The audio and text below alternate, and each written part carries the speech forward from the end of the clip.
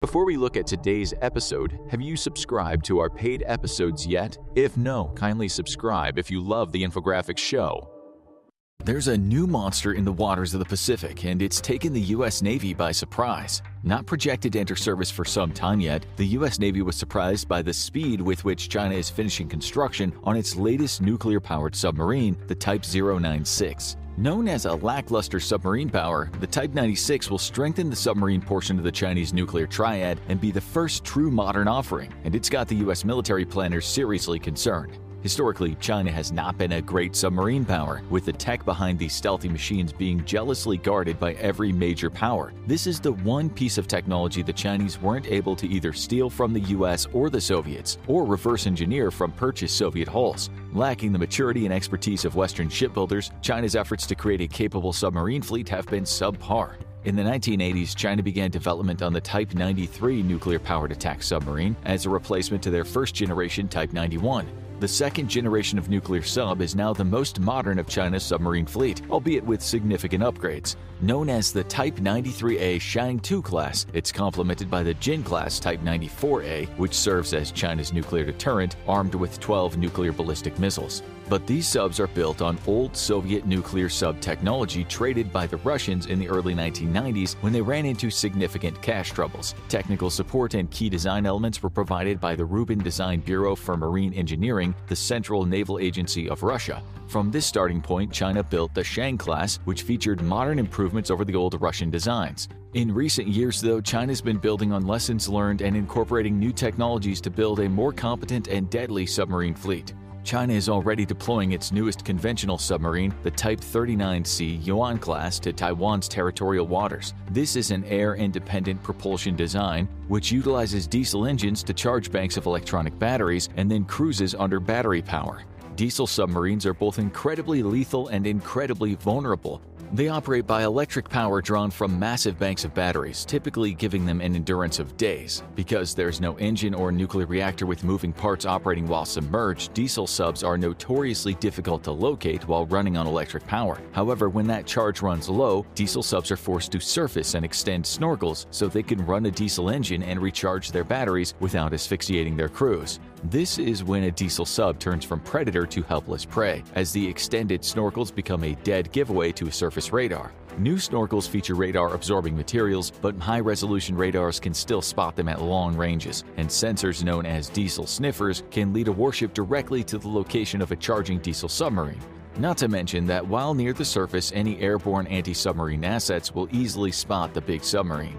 Air-independent propulsion technology aims to dramatically increase the endurance of vulnerable diesel submarines by allowing them to make full use of their extreme stealth. AIP comes in 4 varieties. The first is closed-cycle diesel engines. These types of boats store a supply of oxygen, typically in liquid form, aboard the submarine. This oxygen is then pumped to the engines, which it uses for combustion. However, in order for the engines to run safely, the oxygen is mixed with an inert gas like argon that simulates real atmospheric oxygen. The exhaust gas is then chilled and scrubbed to extract leftover oxygen and argon before the rest of the waste gas is simply discharged into the seawater. Despite it being the cheapest of AIP options and in service since 1960, the technology is not in wide use today due to the need of stored liquid oxygen on board. The highly reactive gas is extremely prone to starting fires, as the Soviets found out during the Cold War.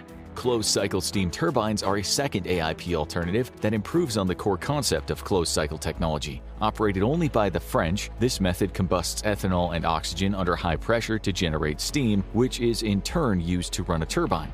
A similar system to what we see in nuclear-powered submarines. The combustion occurs at such a high pressure that carbon dioxide can then be expelled directly into the sea at any depth without using a compressor. This AIP alternative has one huge advantage, a very high power output, which means a very fast submarine, outrunning even nuclear-powered boats. However, it's a very inefficient process, which means oxygen consumption is extremely high. The system that powers this technology is also said to be extremely complex, which is not something you want to hear if your sub breaks down hundreds of miles from shore. Due to the high cost, low efficiency, and extreme complexity, global navies opt for the next 2 technologies instead. Stirling cycle engines are a closed-cycle engine concept that has a working fluid, a substance such as the steam in nuclear-powered submarines which drives the shaft, permanently contained within the system itself. The working fluid is heated, which in turn moves the pistons and runs the submarine engine. A generator coupled to the engine provides electricity and recharges the onboard batteries. Typically, liquid oxygen is used as an oxidizer, and regular old diesel fuel is used to run the engine, with the exhaust scrubbed and released into the seawater. Compared with other AIP technologies, Stirling cycle engines are much cheaper and less complex, and run on regular old diesel, making them cheap to refuel. They're also much quieter than closed-cycle steam turbine engines, but a lot noisier than fuel cell diesel submarines. The submarine is also limited to a dive depth of 200 meters while the engine is engaged. Fuel cell AIP tech is the most popular and widely used today. Fuel cells convert chemical energy into electricity, typically by using a fuel and an oxidizer. Hydrogen, the fuel, is typically allowed to react with oxygen, with the chemical energy producing electricity, while water and heat are released as byproducts. Currently, Germany is the world leader in fuel cell technology and supplies most of the world's demand for AIP diesel submarines. However, France is working on a next-generation fuel cell diesel submarine, and India is looking to integrate the technology into its own subs. Fuel cells have almost no moving parts and thus allow for an incredible level of stealth. They can also achieve a fuel efficiency as high as 80%, giving their submarine great endurance. Hydrogen fuel cells also have the added bonus of creating no byproducts except for water and heat, making them environmentally friendly. The only major drawback to the technology is that they are very technologically complex and very expensive, limiting who can afford them. While details remain scarce, it's believed that China's Yuan class is using a Stirling engine, which has interesting implications as to how China plans to use this new attack submarine.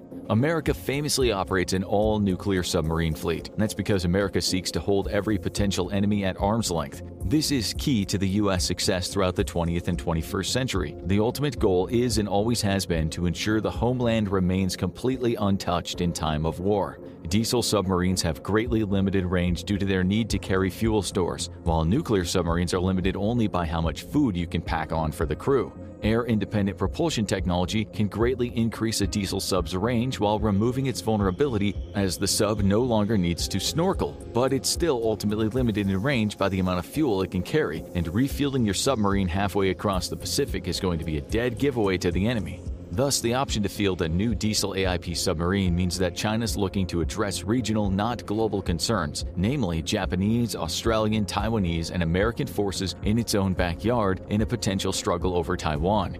Operating only a few hundred miles from friendly ports, AIP is an excellent choice for the Chinese Navy, coming in at a fraction of the price of a U.S. nuclear submarine while enjoying the benefits of extreme stealth. Nuclear submarines may have unlimited endurance, but they're also notoriously noisy, as the nuclear reactor is constantly operating and can never be shut down. This problem has forced the U.S. to spend billions on silencing technology, and today tracking a U.S. nuclear submarine has been described as it being easier to simply listen for silent spots in the ocean. Outside of crashed UFO technology and the true origin of Bigfoot, silencing technology for its nuclear fleet is one of the U.S.'s most closely guarded secrets. Cost matters in a war between the US and China, because China knows that it has a considerable disadvantage in the undersea realm. A decade ago, Chinese submarines were described by sonar operators as sounding like the contents of a kitchen drawer bouncing around the bed of a truck going 40 miles per hour down a dirt road. Today, it's made leaps and bounds in silencing its notoriously noisy boats, prompting some US admirals to comment on the improved capabilities observed by American patrols in the Pacific. But the US is the old dog in the undersea game, even if it let its ASW capabilities seriously atrophy after the Cold War, leading to some embarrassing kills during exercises against friendly diesel subs in the early 2000s. Thus, China expects to lose a significant number of subs in a fight against the US and its allies. And having a submarine that costs less than half of a US nuclear-powered attack submarine becomes an incredibly attractive option, even if you're being forced to sacrifice the capability to project power globally. It's incredibly difficult to determine just how much of a threat the Yuan class is, though, given the extreme secrecy that shrouds any nation's attack submarines. What we do know, we can infer from current developments, projected needs, and observations of the submarine itself. The sail, for example, has been redesigned from previous models, implying a greater need for surface or near-surface stealth. This could be because of very long transit times in and out of Chinese ports, or because the submarine will have a strong focus on the insertion of Special Forces troops. We also know that the aft casing has been extended to contain a towed sonar array. a typical feature of modern submarines that allows them to operate a sonar safely from a distance. Since enemy submarines are looking for the noise of your own sonar, towing it several hundred meters behind you is a safe way of using it actively while not getting yourself blown up.